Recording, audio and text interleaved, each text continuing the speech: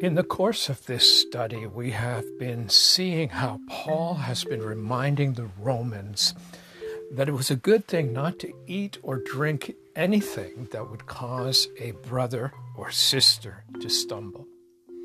They were, in fact, to do whatever led to peace for the body of Christ. Peace, of course, was essential if they were going to have any kind of impact on their community. It was also essential if they were going to maintain fellowship with the Lord their God. And so as a result, the Apostle Paul challenges the Romans not to destroy what God had been doing in the life of another believer for the sake of food or drink. Now, while Paul had no problem with eating anything that was put before him, he would not do so if it meant that it would cause a brother or sister to stumble. We can sin by doing what is right if we do so at the wrong time or in the wrong place or with the wrong attitude. And Paul has been reminding the believers in Rome that instead of seeking to do what they wanted to do, they were to strive for peace and mutual upbuilding. And if they were going to do this, they needed to be sensitive to each other and to the diversity of the body of Christ. Not everyone in the body of Christ is at the same place theologically or spiritually. There is going to be a diversity of opinions in the Christian life and practice, or about the Christian life and practice. And we ought to expect this in the church of our day, just as the apostle experienced it in his day. Now, in Romans chapter 14 and verse 22, the apostle challenges the Romans with the following words, and this is what we want to take a moment to look at in this session. Romans 14:22 says this: "The faith that you have, keep between yourself and God. Blessed is the one who has no reason to pass judgment on himself for what he approves." Let's take some time here in this episode to break down what Paul is saying in this verse and see what it teaches us about pursuing peace in the body of Christ.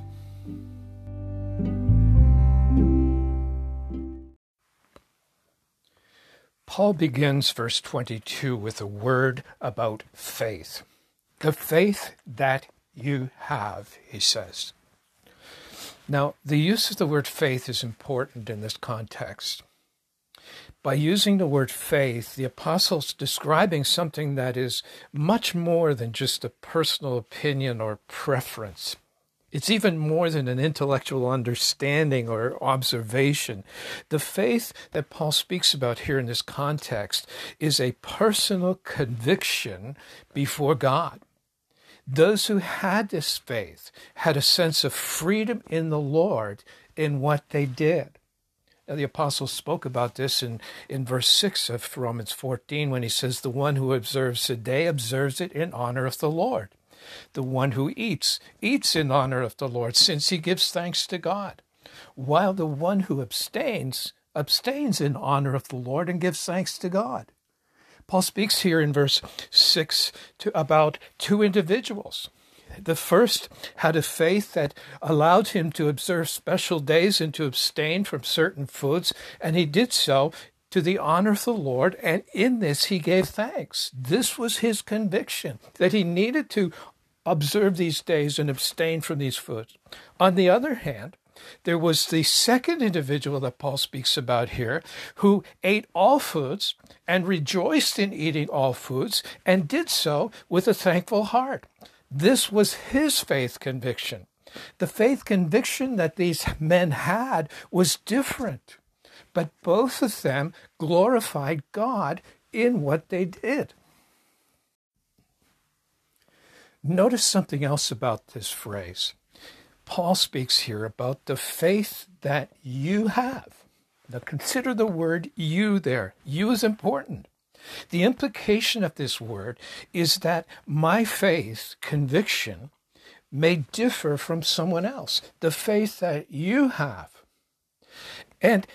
We need to understand here that there is a world of difference between the faith that I have as a believer in the Lord Jesus and sin. If I choose to observe a day as sacred to the Lord and feel convicted that I need to do that, I do not sin, even if my brother or sister does not observe that day themselves. Throughout the history of the church, we have seen God working in great saints of the faith in many different ways. Jeremiah and the Apostle Paul, for example, had a faith conviction that they were not to marry. God spoke to Jeremiah about that. Ezekiel and Peter, on the other hand, did not share that conviction, as both of them had wives. Other saints have felt the conviction of the Spirit of God to live simple lives, uncluttered with the wealth of this world. And so they lived in isolation from other people and in absolute poverty. On the other hand, Jesus was often blessed by wealthy families who supported him and fed him and provided for him in his ministry. I can remember being part of a church where the pastors of the church were convicted that they were called to evangelize. And every message they spoke was about evangelism and the need to come to the Lord and a salvation message. And it was easy for us to feel under that ministry that if we did not have that conviction, we could feel very guilty. But we need to understand that was their faith conviction and calling of the Lord. But God has not called us all to the same ministry.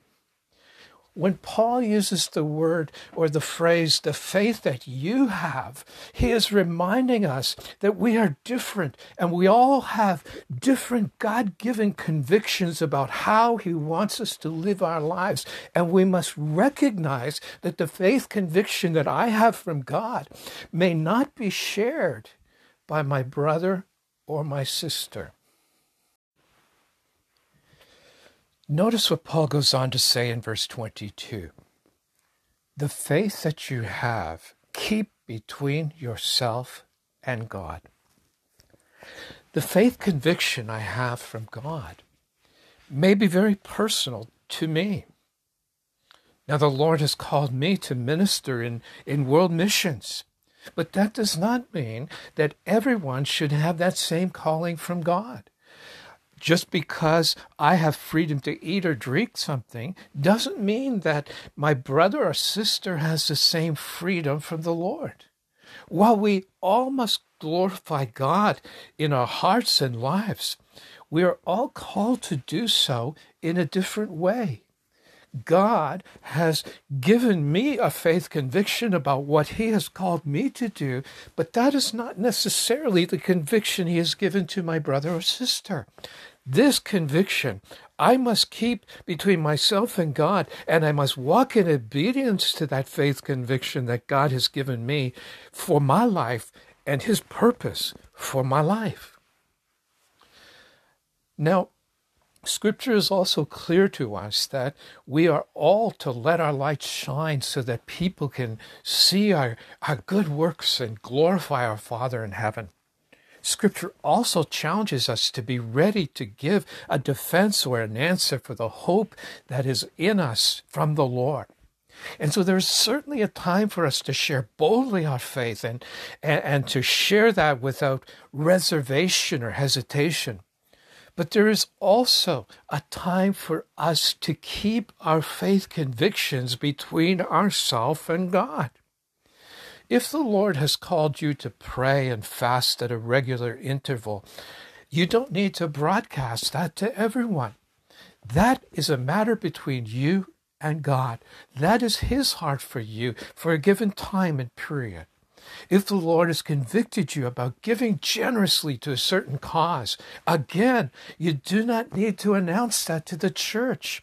This is a matter between you and the Lord your God. You keep it to yourself. You walk in obedience. You do not seek to broadcast it. It is between you and your God. Now, in the context of Romans chapter 14, we see that there is yet another reason to keep the faith that we have between ourselves and God. When a brother or sister differs from us in a matter of practice that does not lead to sin, there are times when if I share my opinion about this matter, I can cause him to stumble. Imagine that your brother feels convicted of the Lord to observe a day as sacred to the Lord. And you determine that this is not necessary from a biblical point of view, and so you set time aside to convince him from the Bible that this practice, observing a special day as sacred to the Lord, is not necessary. By doing so, would you not grieve your brother who has been led by God to observe this day? Is it even possible that you might lead your brother to disregard the faith conviction he has been given by God to practice this day or to observe this day as sacred before the Lord? There are times when we must allow people to have their faith convictions before God and to exercise those convictions even though they are different from what we feel they should be doing. There are times when it is better not to share opinion or faith conviction. And this is especially true when by doing so, we cause a brother or sister to become distracted from the purpose of God for their lives.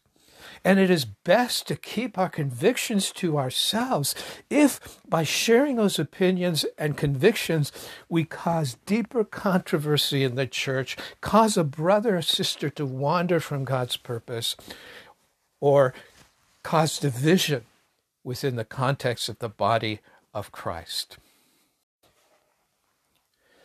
Now, there are those who struggle with what Paul is saying here about keeping their faith convictions between themselves and God. They feel that they'd be hypocritical if they did something one way before one brother and a different way before another brother.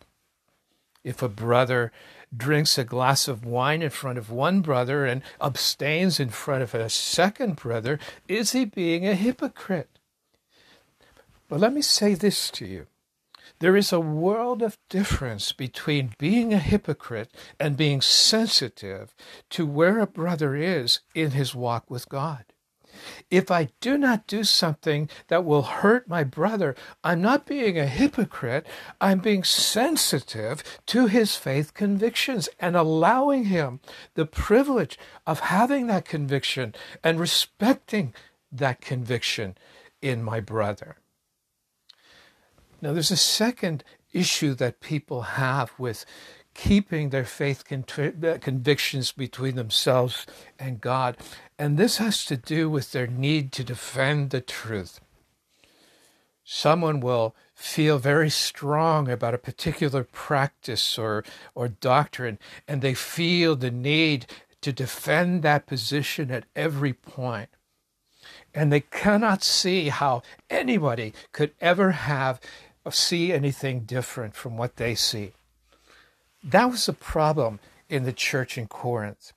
And in 1 Corinthians chapter 1, verses 10 to 13, we read the words of Paul to the church in Corinth. And he says this, "I appeal to you, brothers, by the name of our Lord Jesus, that all of you agree, and that there be no division among you, but that you be united in the same mind and the same judgment. For it has been reported to me by Chloe's people that you are quarreling among my brothers. What I mean is that each of you says, I follow Paul, or I follow Apollos, or I follow Cephas, or I follow Christ. Is Christ divided? Was Paul crucified for you, or were you baptized in the name of Paul?" You see, the church in Corinth was divided over personalities and ministry styles. Now, there's a point for us to defend the faith, but there's also a time to accept our differences. And the church in Corinth needed to recognize that while there were differences, they were not to be focusing on all those differences, but in their commonality, in the similar purpose that they had to follow and to glorify Christ and to put aside these differences for the sake of Christ and harmony in the body of Christ so that the body of Christ could walk faithfully together.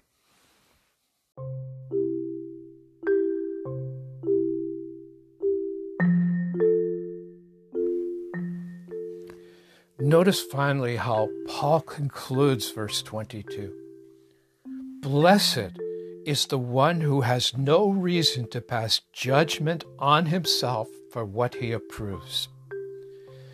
Let me read the New Living Translation and how it translates this verse. The New Living Translation puts it this way. Blessed are those who do not condemn themselves by doing something they know is all right. Blessed are those who do not condemn themselves by doing something they know is all right. There is a blessing in not condemning yourself by doing what is right at the wrong time, in the wrong way, or with the wrong motive. Someone may say to me, Wayne, you're ugly. Now, maybe that's true, but I don't actually need to hear that truth. And if you say that to someone, the wrong person, you may seriously offend that person. Some truth does not actually have to be spoken. You might say the truth all right, but you have condemned yourself in what you have said by offending your brother or sister. Speaking the truth requires great wisdom. Paul says to the Ephesians in Ephesians chapter 4 and verse 15, rather speaking the truth in love, we are to grow up in every way into Him who is the head, into Christ. I can use the truth like a sledgehammer to crush the spirit of those who hear it. But that would not be speaking the truth in love. And I would dare to say that there are times that the loving thing to do is to refrain from speaking, refrain from criticizing, refrain from saying the truth, even though it is the truth. There are times when it is the most peaceful thing to do to refrain and to hold back rather than to blurt out the truth and condemn ourselves because of the attitude and our wrong timing and our wrong motives. We are called to peace. And learning to live at peace at times requires that I learn to keep the faith that I have, the faith conviction that I have between myself and God.